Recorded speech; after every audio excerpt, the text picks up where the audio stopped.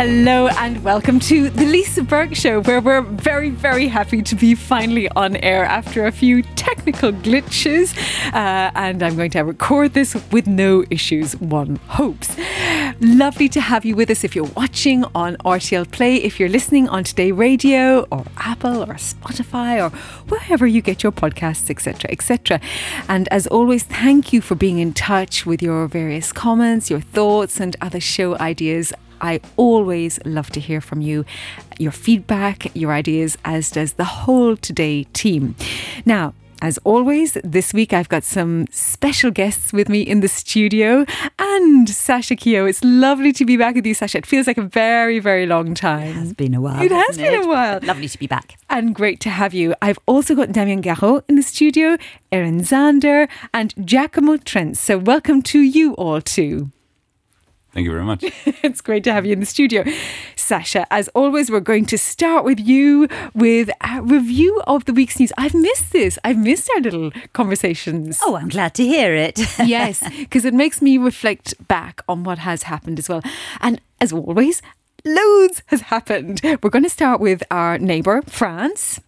Yes, so we often talk about protests in France, but obviously these were very, very different protests to the usual pension protests, which seemed to go on and on, didn't they, for months. And this is, really sad because it was following a shooting of a police shooting of a 17-year-old teenager at a traffic stop.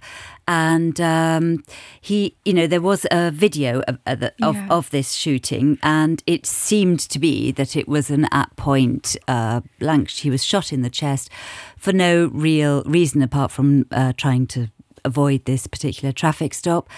The boy was of Algerian descent, and so this is very much, has caused outrage, huge riots in France. Yeah. Night after night, they were getting more and more extreme. There is real anger in France, isn't there? It feels like a sort of tinderbox that, people who feel quite marginalised, I think, feel that the police force is excessive. These have turned... And it brings up the circular conversations around how some people live within the cities of France. Some people feel quite ghettoised in certain neighbourhoods. I've heard those conversations during the course of the week. Obviously, an echo of what happens in America from time to time. We have those stories. Yes, it is their George Floyd moment, I think. And people are taking a really big look at France and working out, how these problems happen. And it seems to be that these banlieues, outside certain cities, particularly in Marseille and Paris, that, the police force is probably excessive, or there is no policing in some places. I think, it's a big issue. And I think also it's one of the issues President Macron is...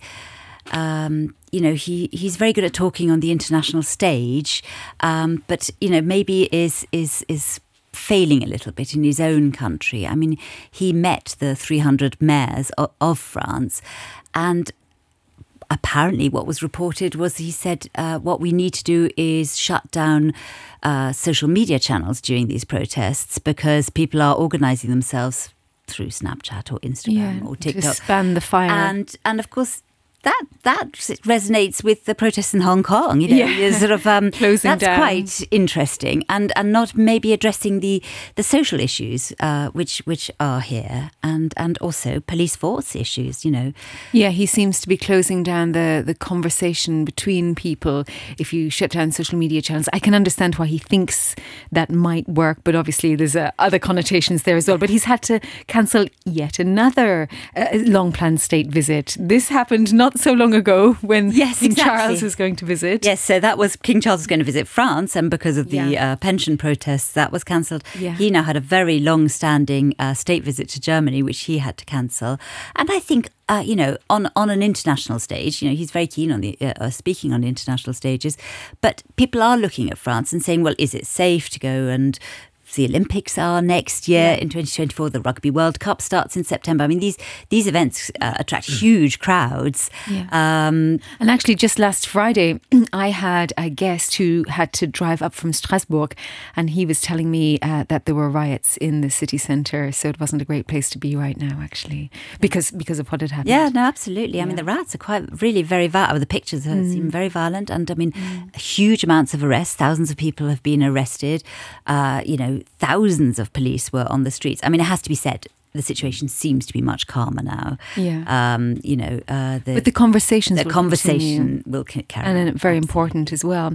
I think we should mention Threads. It's a new conversation app from Meta, but not allowed in the EU yet. Yes, sadly. We were well, I don't know. Maybe I shouldn't say sadly, but yes, the EU will take its time looking at all the regulation, because this is a new conversation app to rival Twitter, and it has been launched by Meta, which is obviously Twitter's big rival. So Meta owns Facebook and Instagram, and the CEO, Mark Zuckerberg, is obviously a very big rival of Twitter CEO Elon Musk. I mean, this rivalry, I don't know if it's publicity, but, this sort of, they even want a cage fight, And today, actually, Twitter said they were considering taking Meta to court because they have... Apparently, it's very similar, this conversation app. They have also attracted a lot of technicians from Twitter. That's because Twitter laid off so many people. Absolutely. Perhaps they needed a job. Available. So we shall see. But within a few hours, it has been downloaded 30 million times. That's the last figure I read. Unbelievable. Just keeps going up and up and up. So it's obviously going to be very popular. Back to our continent, and it's about cross-border working agreements. Really, really important for people who live in Luxembourg or come into Luxembourg. Yeah, no, we've discussed this many times as well, haven't we? Because the agreements were already signed with France and Belgium that, during COVID, obviously everybody was working from home, but cross-border workers did not have the same rights working from home as people living and working in Luxembourg. And so now the final agreement has been reached with Germany that cross-border workers can work 34 days a year from home and still pay Luxembourgish tax and Luxembourgish social security. Which is a huge jump from the previous 19 days. Absolutely. So a really, really great big change there. So this is very important because there are as we know, there are, I think, 200,000 people, they say, a day, approximately. We have colleagues coming in from the neighbouring countries. So that seems to be now all the countries have got this double tax agreement in place. Every forecast suggests it's only going to rise because of the housing issue in Luxembourg. Absolutely. We'll draw a line there on that just for the moment. But we have Mr. Property here. We will talk about that later. Coming back to Luxembourg, it is election year. We've had a Luxembourg Polymonitor survey. So what does that suggest? So 3 months to go, and it's come out with some really interesting results. So it turns out that the current Foreign Minister, Jean Asselborn, is the most favourite politician in the country, followed closely by the Health Minister, Paulette Lennart, and that Xavier Bettel, our Prime Minister, comes in third place, which was actually the same as the last Polymonitor survey. And the popularity stakes were on sympathy and competency. So that's very interesting because I don't know if that necessarily reflects the popularity of the parties, because the top two are in the Luxembourg Socialist Party, which is like a sort of centre-left party, and obviously Bettel is in the Democratic sort of centre party. So I don't know whether that reflects on the popularity of the parties themselves, because when people were asked about the parties, it would appear that the Conservative, the CSV party is going up in the polls. And they're predicting a coalition between the Socialists, the Democrats and Centre, and the Conservative Party, with a possibility that the Greens will have to leave the coalition. Which would be a change. So that would be a huge change for the next but they have a very strong leader in Luc Frieden, I think. Yes, exactly. do. So, it was interesting because it was on two things. It was like, popularity of Yes. politicians and where do people see the parties going? Yes, a very, very interesting survey. Well, we'll find out whether or not it's real or not in a few months' time. In October, and we yes. will continue to talk about this. Again, in Luxembourg, a story here, a lot of suspicious substances found. What did it mean by suspicious substances? Well, we don't know. So there were two instances this week. So there were little bags of white powder found on a bus which was mainly with children. It wasn't actually a school bus, but it was mainly children going home from Maison Relais. And then so they had a lockdown at this centre while they made sure that none of the children or the children that had been in contact with this substance were put into isolation. Right. So I think it was really worrying for the parents. They were then, after about 3 or 4 hours, everyone was released and checked, and the substance will be sent off. And then yesterday, a school, the Lycée Michel Rodange, was put in a lockdown because, again, a suspicious substance was found in the boys' bathroom, and they were put under lockdown. But when you say white substance, I don't know. No one. I mean, there were no reports whether this was drugs or whether they were worried about drugs or whether they were worried about something else, something even scarier. Wow. So we shall see and have to watch the news reports next week. I'm sure it'll come out. But I mean, the first thing that jumps into my head, of course, like probably everybody else, is drugs. Yeah. Because we had a recent cocaine increase story in Luxembourg, and it seems to be the case. I have teenage daughters, and I know my eldest told me just the other day that one of her friends is in rehab because of cocaine, and that she's been offered it. Right, yeah. So, no, sure. it's around, it's there. And I said, well, how do they afford it? And she said, we're giving it for free. If we want it. Yeah. She said to me. To try it. And then, to try to get you hooked. But yes, but on a school bus, I don't know. I have no idea. Well, the police wouldn't confirm what it was. Well, from one substance to another substance. Now we've had the CHL endocrinologist issuing a warning against the growing consumption of sugar. And in other media around the world, we have this rise in young people's disease known as NASH, or non-alcoholic liver disease, because of too much sugar. Yeah, I mean, this is something wasn't on my radar for Luxembourg at all. And this particular doctor actually pointed out that children are offered sugary drinks at so many opportunities, and just says to parents and schools. I mean, I know, for example, in our school there are still vending machines with very sweet drinks to stop it, because this is a disease that's massively on the increase, and it causes cirrhosis of the liver as would alcohol, but in young children, as well as potentially liver cancer. So and diabetes. It's a major call out for soft drinks, and it's something you associate with the States maybe, but I think it is on the rise, as in Europe as well, in Luxembourg. Do you think it's connected to processed food, like the increase in processed food, and technically in every food that you buy in a supermarket, you have sugar just that is added? There's a lot of that. There's a recent book out on that. I can't remember the title of it, but I definitely want to read it. It's on my, list of books I want to read. It's certainly about that, Processed Nation or something like this. Well, speaking of which, our next story is about genetically modified crops, in fact. It's a very good bridge there. Thank you, Giacomo. So this has been going on in the EU again for years and years and years. Yes. Is obviously genetically modified crops have been banned generally in the EU, where the States and other countries have really gone for it and put a lot of research into it. And now the EU is saying, well, maybe we should look at, they want to revisit it. Yeah. And there is such a strong movement here, by environmental organisations and Greenpeace against any kind of genetically modified crops. But they want to revisit it because obviously we are also affected by droughts here and a lot of pesticides. Yeah, they're revisiting it for good reasons. Yes, absolutely. Yeah. So I think it's interesting. So, I mean, I think the environmental organisations feel it's like a door slightly opening into changing the DNA of crops. But what the European Commission is suggesting is that they only look at existing DNA and don't add altered DNA I think to the crop. So it's just to make them more drought resistant. Requiring fewer pesticides. So they're trying to do good for the environment. Actually, from what I can see and read, it seems to be they're looking at it for good reasons. Yes, so gene editing within the existing DNA rather than adding that's right. external factors. But we'll see. I mean, this is, again, it's an ongoing discussion in the EU because they need 27 countries to agree to it. Oh, I know. It's going to take a long time. Everything takes a long time. That's the problem. Sorry. I'm not being so impartial as I should be. But anyway, yes, I know that is...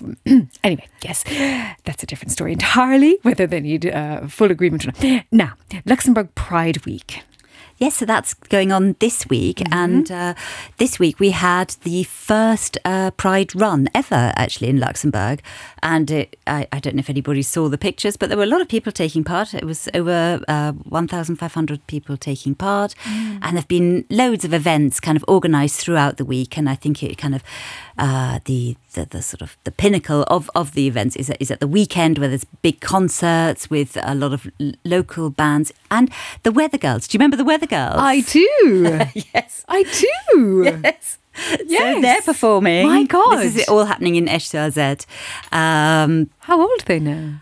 Well, that gives us hope. It does. And I tell you one thing, Lisa, is they don't look old. Great. So they're wearing massive sort of purple kaftans.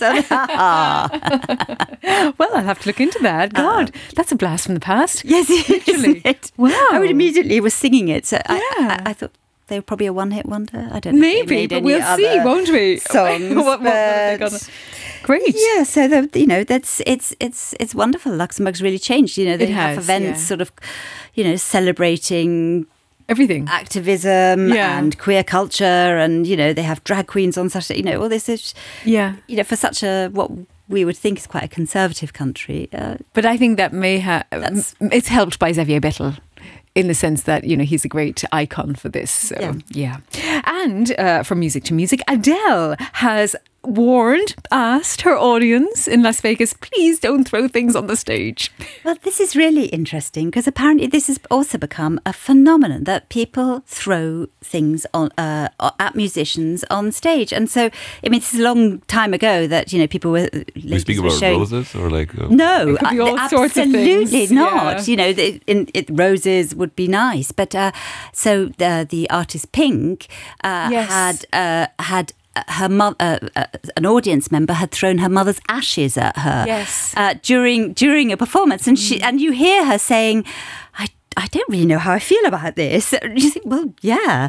And another artist was injured by having a mobile phone hurled at him, and people like Harry Styles, I think, was also had a sweet chucked in his eye.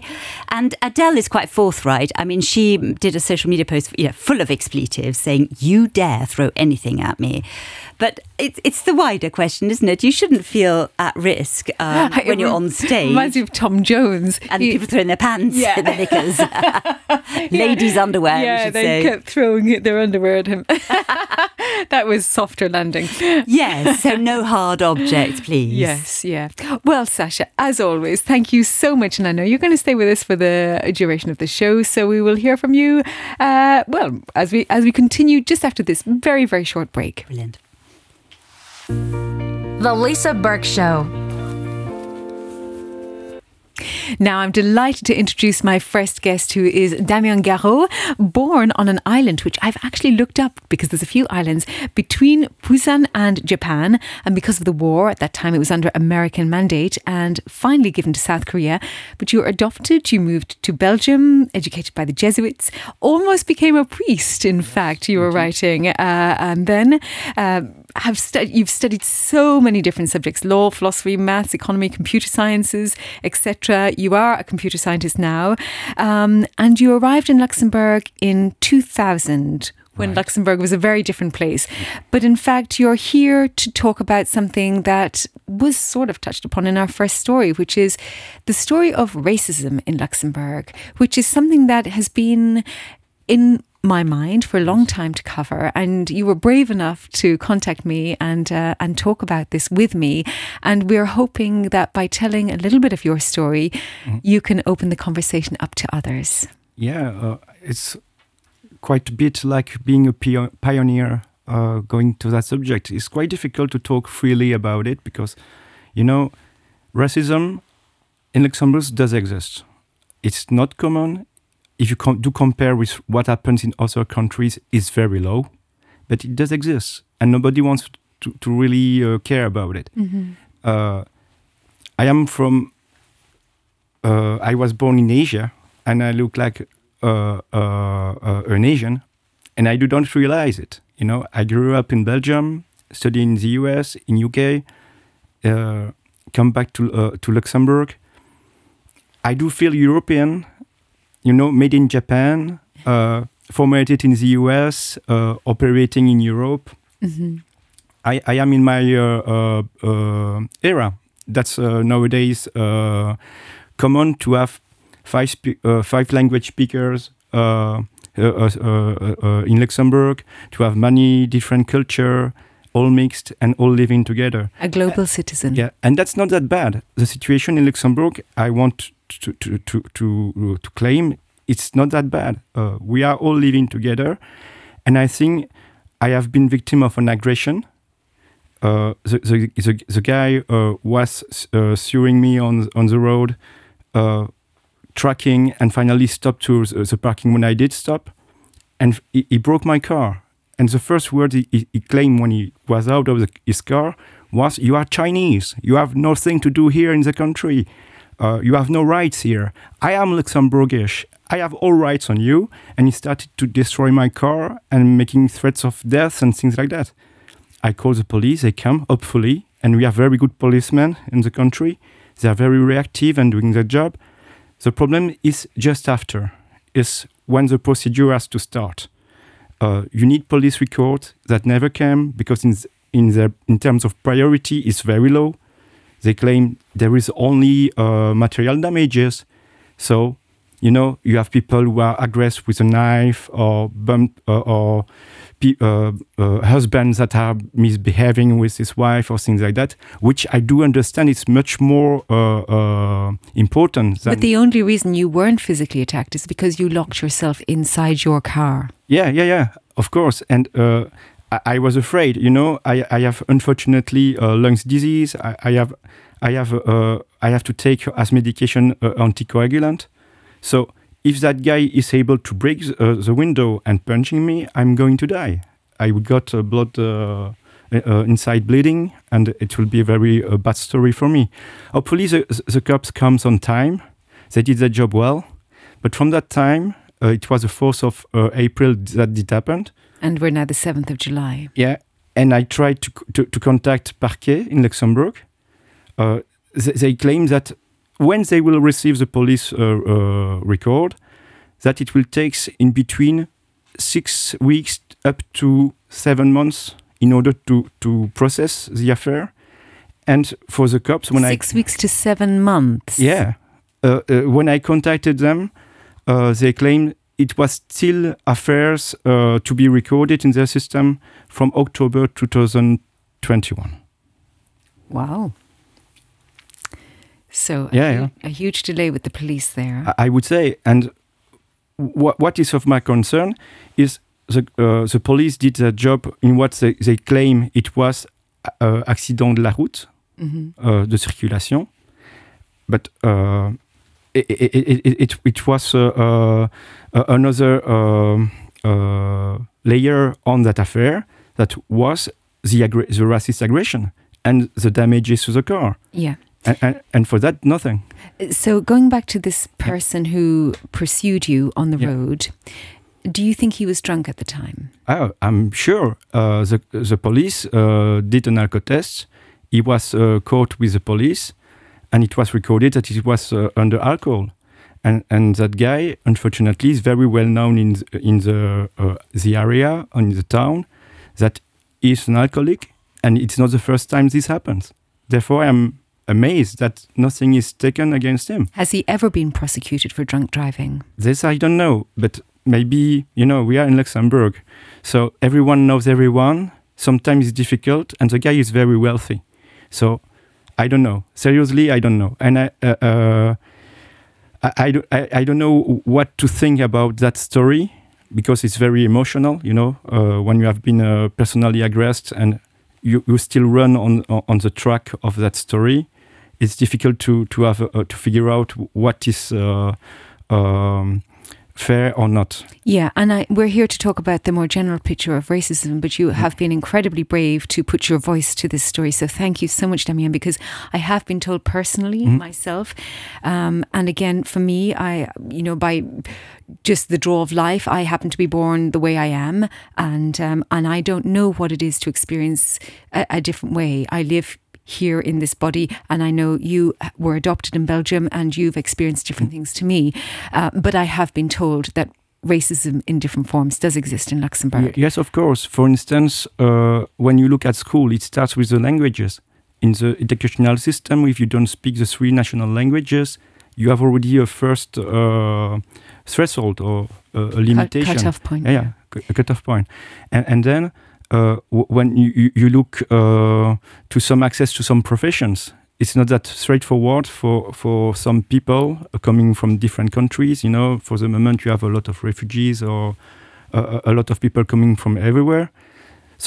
I am not a judge. I have no bad thoughts about that. I think we are all living in the same boat, and we need to live all together.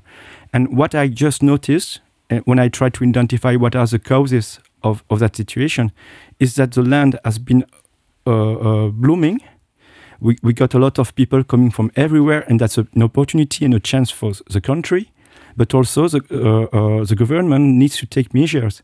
The most obvious one everyone can see are the traffic jam on the highways or on the road. But in terms of justice, I just can just be a witness and telling that the justice is not operating normally, because for such aggression, I was just expecting that some measures will be taken. On that point, you did mention the school system, and I know by which you meant that children who don't succeed in the 3 languages, even if they're incredibly intelligent in other ways, such as maths, for example, yes, they can't progress to a classique system. They have to go to a different type of school. True. Only because of the languages. But coming back to your story, do you think that perhaps this person was able to bribe policemen? This could be, but We don't know. I would like to just keep all my chances to get a normal case. Yeah. So it is just like a warning to the politics and to the administration. Please do your job adequately. But the reason also that we talk about this is because I know we had a wonderful conversation this week. This isn't the only instance. No, of course. For you. This happened. But in every day, you will not complain. You come to a country as foreigner and new immigrant. You try to adapt your best. When you step in a house, you do clean your shoes. You step in and you observe the rule of the house. And then you try to adapt. And you try to become one of those members of that community. And I became Luxembourgish in 2008. And I do speak the national languages. Okay, not that well as a native, but at least I do pay effort to integrate. And I know that I will never be considered like one of them, as for some, not everyone, but for a lot of Luxembourgish people, I can understand that they feel like invaded. So they have a reflex that is normal to find back their identity in their community. And they are welcoming. A lot of people have welcomed me to chess clubs, to choral, to choir, to painting clubs and things like that. But they are not all well educated and well mannered. And what I did notice that from the year 2000 when I arrived, the situation has evolved a lot. We are much more people crossing the borders. We are much more people living all together. And I think some infrastructure or some organization in administration have not followed the movement. And justice was very exemplary in Luxembourg when I did arrive. You could let your door open, even the car open. nothing happened. And if you lose your wallet on the street, someone was bringing you back in the same day. That's not exactly the same situation we are living nowadays. I'm not criticizing. I'm not here to take revenge on someone or something or an administration. I'm just claiming as a citizen living in Luxembourg that things happen and the state has the monopoly on justice and on public violence. Mm-hmm. Now, you are lucky because you do speak the languages. I can tell already you have French in your your vast array of languages, and also you mentioned Luxembourgish. So you knew, and you've lived here since 2000, where to go. If somebody else suffers some form of racism in the workplace or on the street or wherever, what do they do? Where do they go? That's a difficult subject. The state does organize a lot of things. You have a lot of associations. I think you have one of the guests that will answer better than me to that question. And I think when you are on that's always a question of perspective. The step of time is very short. And that's a discharge of the people in charge.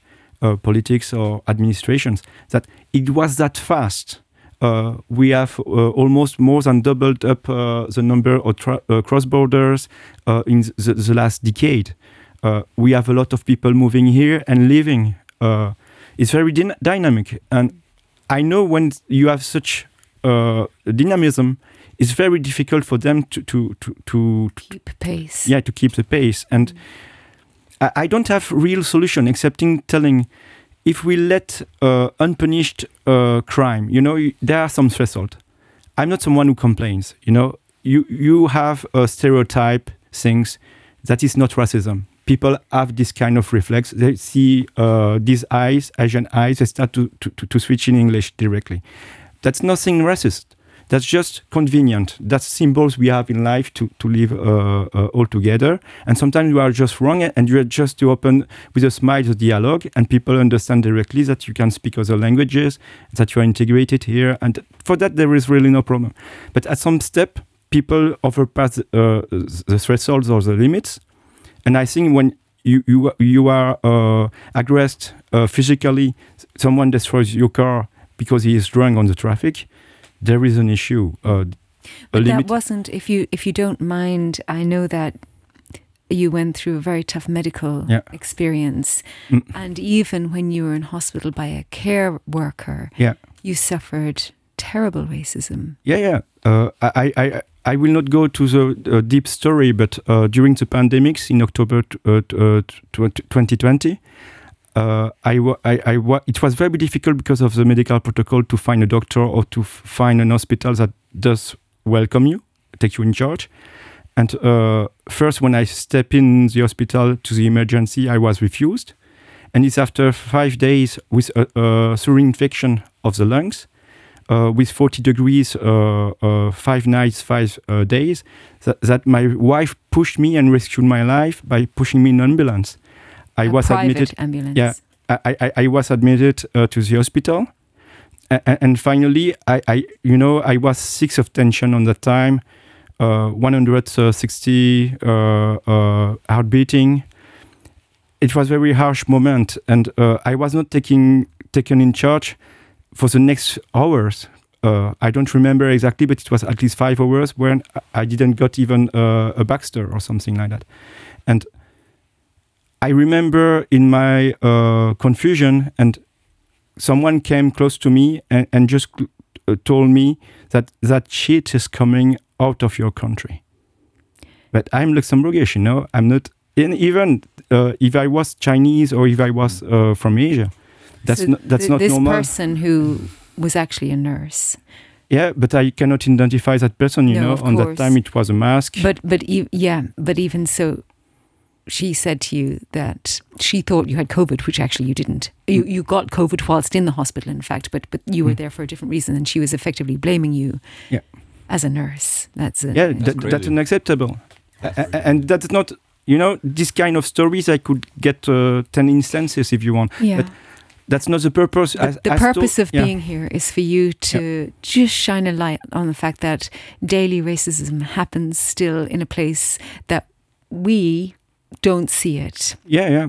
But you know, we have a financial center. We spread a good image abroad, and it's perfect. It's the platform for which Luxembourg has worked a lot.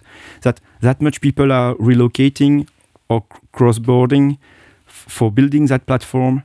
But I wish that it is not just the only economical construction we do, but culturally it's very active.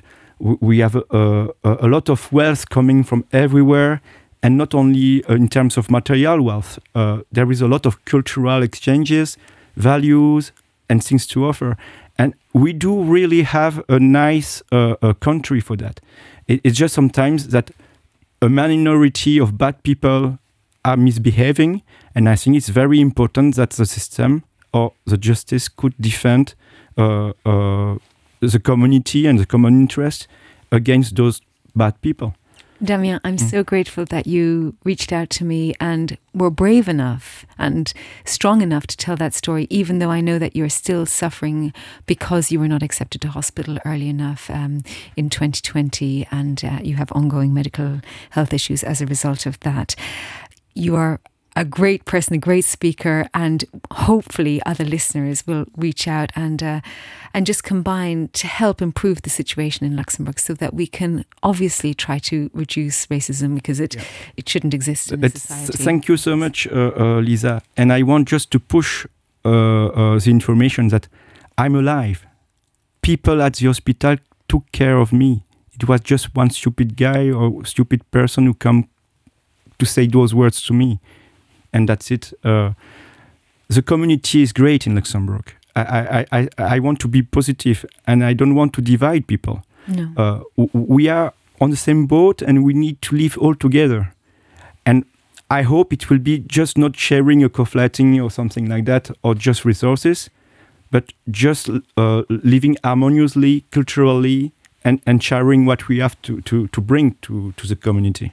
Thank you so much, Damien. And after this short break, we will actually follow up with a not unconnected story with Erin. Thank you. The Lisa Burke Show.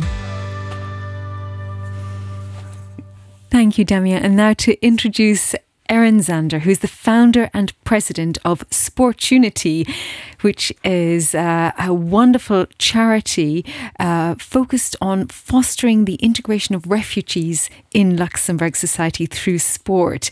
And you yourself, Erin, you have a full daytime job, a partner in an international management consulting firm, and independent board member in the asset management industry. But in your free time, you have created Sportunity. You're the president of Sportunity, non-for-profit organisation that you founded in Luxembourg 10 years ago. So tell us all about Sportunity.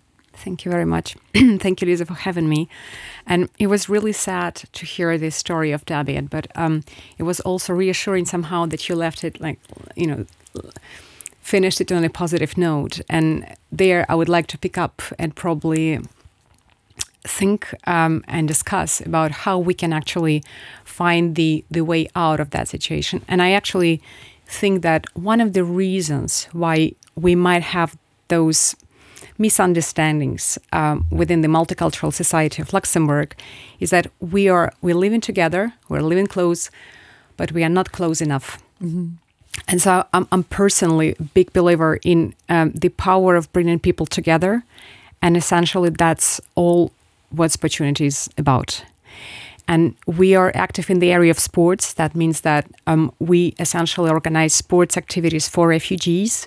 So there are weekly trainings in football, in yoga, in you name it, in the mountain biking, cardio boxing. We used to have lots of karate trainings on a weekly basis.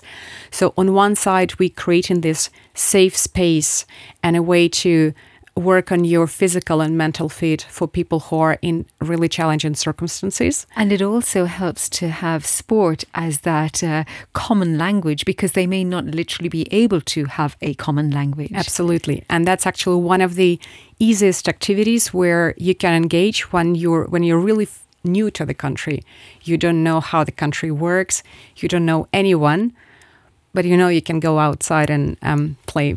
Be a team, be in a team, or even if you want to do something on your own, like you mentioned yoga, you can do something on your own but within a group, so you don't feel so isolated and so lonely, which I can only just imagine these refugees feel. And you really care about the collaboration as well in this sector. That's the point. I think the sport by itself is super important, but once this is only the sports activities that are catering to refugees only, we're still left with the case of isolation. We're still left with the case of stigmatization, if I may. So what we're trying to do, and progressively more and more, is actually bringing people of various backgrounds together. And as such, a lot of activities over the past years have been around bringing refugees and locals together. So we know that there is a lot of discourse about, let's do something for refugees, let's do something during the Charity Day in our company once a year. Well, the point is, you don't really say to a person you love, I love you once a year, right?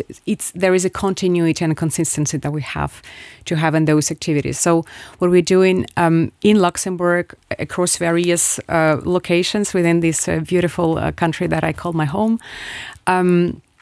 we organize, for instance, integration hikes, right? Where a group of newcomers are joined by a group of passionate volunteers who want to dedicate some time, want to share their view, their hints, tips on Luxembourg with those who are new, completely lost. And maybe through those pleasant walks and discoveries of Luxembourg's nature and culture, there could be some nice stories and nice friendships that could be born. Yeah, lovely bonds. And it's a two-way flow, because, of course, we learn from other people. So even if a person feels confident here, we can all remember, I'm looking around and I think, Giacomo, you may have grown up here, but your family heritage is from somewhere else. I came in 2008, actually. I'm half German and half Croatian, since like half of my life. So all of us here have come from somewhere else, just as an example, and so everybody is bringing to Luxembourg in this community, in this little room, but it's very representative of Luxembourg. We are bringing all of our backgrounds, and I'm thinking, when you mentioned the refugees, I know there's a lot of food collaborations as well, and they share food stories, and that's another way, like sport, where you can do something together without needing full language and share something very special together. Absolutely. And I think that actual collaboration should go beyond the level of just individuals. That's even more important when we start talking about collaborations between different actors within the country. Public sector that might have the finance, but not necessarily the ways, the efficient ways to employ them. The corporate sector that definitely has some need and some social responsibility that is growing more and more. Yeah. But again, not necessarily the ways to actually, how do you connect with the local community? So, and one of the most typical or maybe easiest collaborations we can think of for our organization, obviously that's with these local sports actors that, again, they're well established in the sports ecosystem. They have very strong, community feeling. But sometimes the refugees who are willing to do sports, who are willing to be part of the local community, of the local group, they're missing that link. And we are super happy to provide that. Mm-hmm. I maybe can give one of the most recent examples, which I think is a great example of that collaboration coming together. There is a local sports club in Luxembourg, CSL, who decided to mobilize their members during the ING Marathon to collect the donations from the chiefs of the runners. So, once they finish running and ready to go home, and those little €5 donations were basically collected on the night of the marathon. And I'm very happy that within a very short production time of just 2 months, we'll be launching a summer camp, a talent track camp for refugee children in Luxembourg for the summer holidays. For 8 to 14-year-olds, 4 weeks of entertainment around intensive sport, culture, artistic discoveries. It sounds great. Exactly. Only refugees can join? I'd like to join. Yeah. We are actually looking for volunteers. So if you want to come and join and be be a volunteer and be another pair of eyes and a pair of an experience of discovering Luxembourg for the kids and their parents, you're very welcome. So we'll put all of the details to that. Absolutely. We actually open. So indeed, we organize in a few museums visits. So the idea is to show what Luxembourg is all about on the level of culture, history, beautiful nature, sports, obviously, because that's where we all start. We need to work a little bit on keeping the kids active during the summer season. Because that also helps their mental health. Absolutely. And parents' health. Yeah, everybody's health in every way, and to get outside in nature is just such a natural remedy as well. Yeah, and I'm really also looking forward to add just a little bit of maybe even elements of professional orientation around.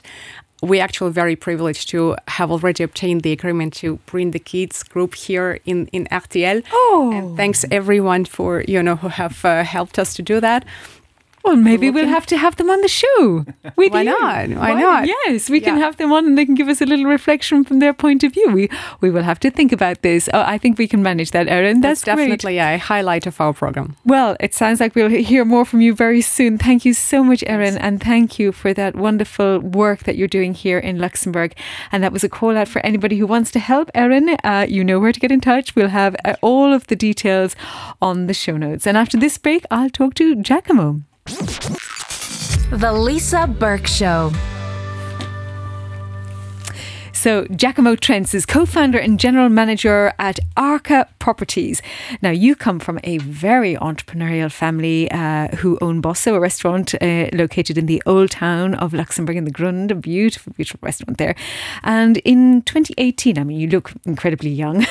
You already founded Drink and Joy, which is a fast-moving consumer goods venture. And then you've already, from that, opened a snack production site in Croatia. You own 6 industrial design patents across 70 countries. And now this, Arca Properties, is about real estate and hospitality. And I've looked at the numbers. I looked at the pitch presentation. It's very, very impressive indeed. I think here you started with €200 in 2019. Interesting story. And the revenue in 2022 was 2.37 million. That's quite the growth. That's this is how we started. I mean, I actually had a presentation yesterday at a school, on Wednesday, and there was like explaining kids what it means to be an entrepreneur, and they will start next year with they have to launch their own company. It's like a theoretical company that they have to launch. This is at school in Luxembourg? Yes, I mean, like they call it like mini entreprise, or like where they actually launch like their own projects, and then they get a €200 funding. And when I was explaining my story, I realized that actually, hey guys, look, we started the same. So you're telling them, okay, I started with €200 and then a couple of years later, 2.37 million. the moment I said that, I just saw their eyes like they were like blown away, kind of. And our story is really, we started in a very, very lean way, right? As an entrepreneur, like you want to obviously create a product, and you need to. There are different stories and like how you can make a product successful or your company successful. And I wouldn't recommend, if you have capital to spend or like budget to use, I mean, €200 is not the smoothest or like the fastest, but it kind of like forced us to grow very healthy. So because then you need to use your resources differently. And then in this way, you actually become more profitable. Exactly. Very efficient, lean and efficient. Yeah. So tell us what Arca Properties does then. Yeah, I mean, at the end, like what I loved about the stories that Damien and Erin they were sharing today. Everybody wants to feel welcomed, and we all came here at one point to Luxembourg. Different stories, different backgrounds and contacts, but eventually we all need a place to stay, right? So when you move to Luxembourg, and most of the time it's for a professional reason, right? So you want to start a better life. You have an opportunity to start a new career, and you need to relocate either individually or with your family. And then the next problem that comes along is that, well, you need to live somewhere, right? And Luxembourg is a very competitive housing market, and so what is very challenging to find is actually a suitable housing solution. And oftentimes you don't find that right away. Or even if you sign a leasing contract, you need to wait a little bit until you actually can move in. So what are you going to do for the next 2-3 weeks, 1-2 months until you actually find your home. And that's a problem that is on an individual level, but oftentimes on a corporate level, because what companies now face as a challenge is that they need to bring talents to Luxembourg. And these talents, they only move, right, if they feel safe and if they have a place to stay.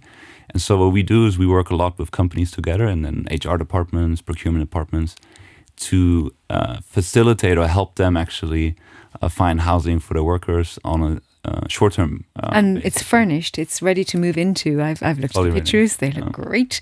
So effectively serviced apartments. And I know that, if I'm allowed to say it, one of your big clients begins with an A. We all know it. Yeah, I mean, they're one of the biggest, yeah. So, I mean, you have we work with various sizes of clients. So we have, obviously, the very big companies. I mean, I can name a few, but in general, like what we want to accomplish is there's a limit to our capacity, right? So we want to grow. Like we are actually, I just signed yesterday 5 new units and grow globally. Exactly. Yeah. You have high ambitions. Yeah, absolutely.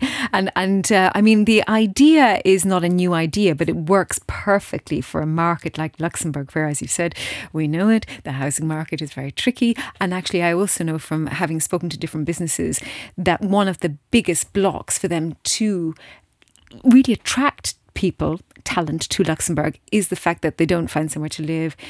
They think, why should I move to Luxembourg where I can, work here remotely and it's much cheaper, and actually, wage for wage, I get more for my money in this other country. So it's a big problem. So it's very, very important that they can feel, like you said, at home somewhere. So where did the idea come from? I mean, the original idea, we wanted to optimize housing and fill vacancies. So vacancy is another problem, right? You have a few problems in the real estate industry, and it's often as well talked about that there are apartments available, but they're just like left empty, right? And there are a few reasons. You need to wait for an authorization to build, actually, so you prefer to keep it empty. Or you don't want to actually rent it out for you just want to sell it after 2 years, so you prefer to just leave. There are various stories on why this is empty.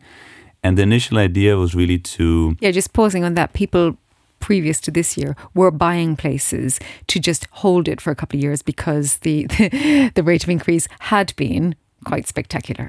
I mean, one of the projects that we onboarded 2 years ago was exactly a house which was just empty for 1 year, was non-furnished. And that was the first time we introduced our furnishing solution. So we actually we fully equip apartments. So we don't renovate them. We just really bring in the interior design team and we furnish them from A to Z.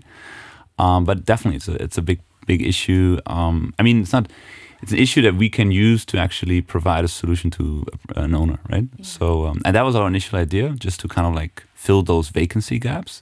And then we realized the moment we launched on the market is that this corporate need is there.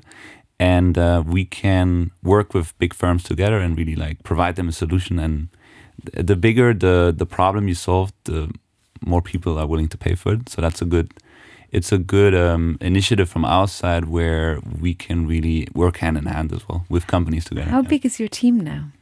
Oh, we're growing. We are hiring 3 people right now. So I think we will soon reach the 20 size team, yeah. And you are moving around the world. I've seen the dots around the world. Right. So I know you've already got you've mentioned your family history as well. So you have Croatia on the map. Croatia is just for pleasure. And waves. Where do you go for the waves? Oh, big surfing life. The waves would be more in Portugal, here in Europe at least. Yeah. So, I mean, I would love to have some waves in Luxembourg, but unfortunately, no, we don't have any there. Just not many. Now, just thinking about you in general, I mean, you have got an entrepreneurial family background.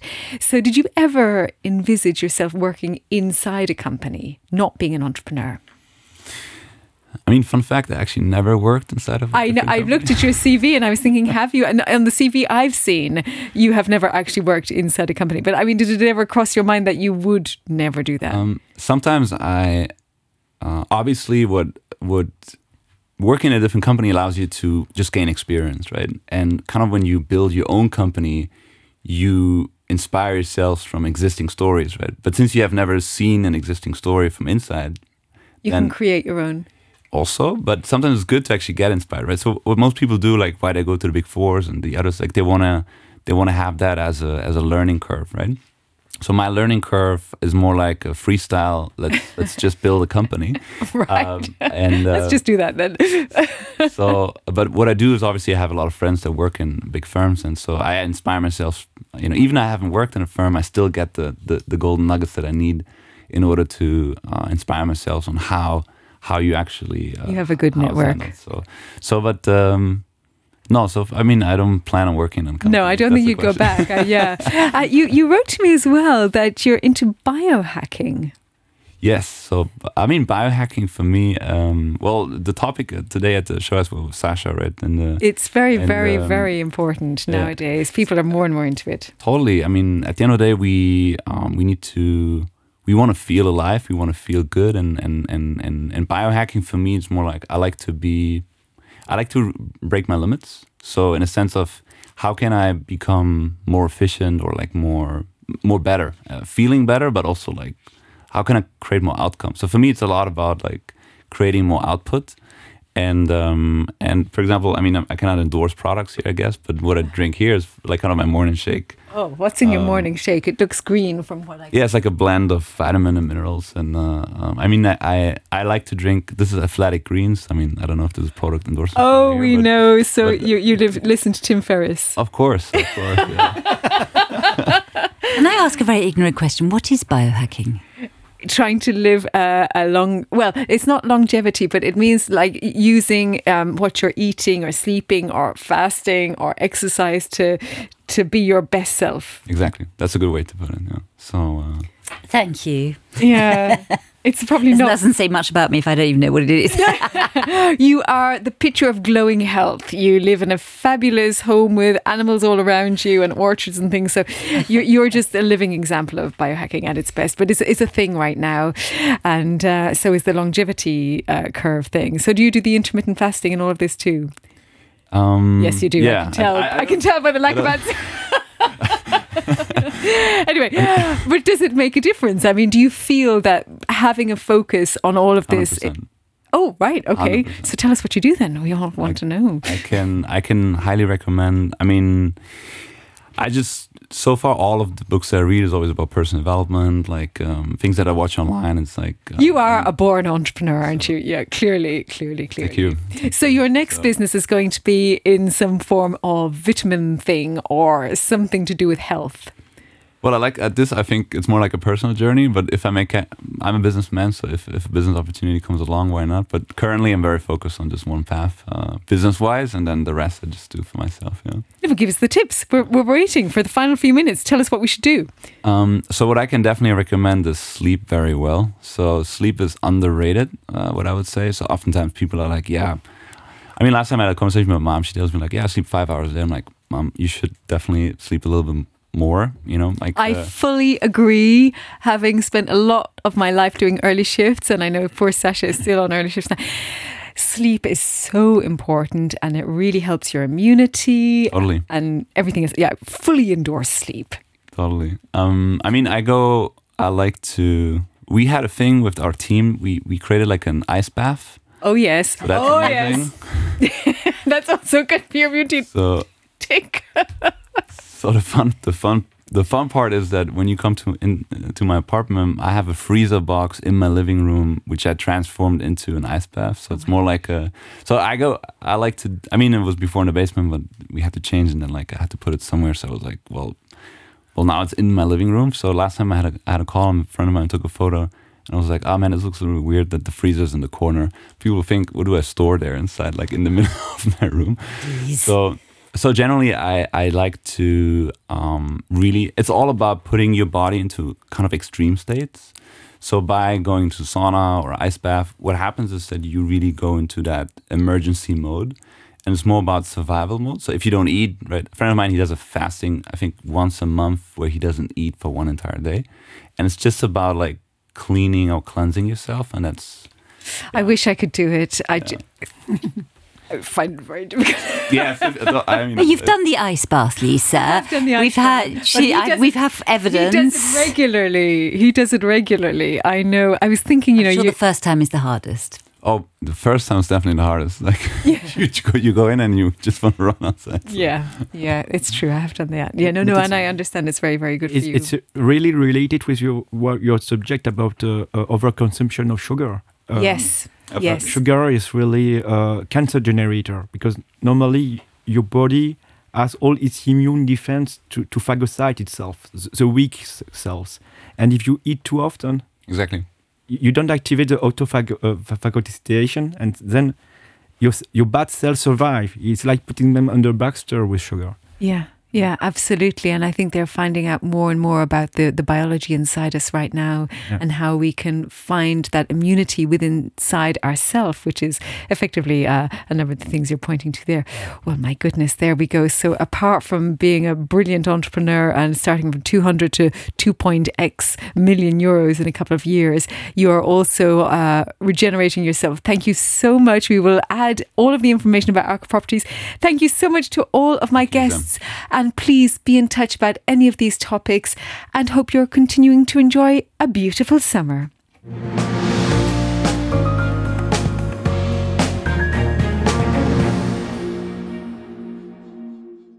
RTL Original Podcast.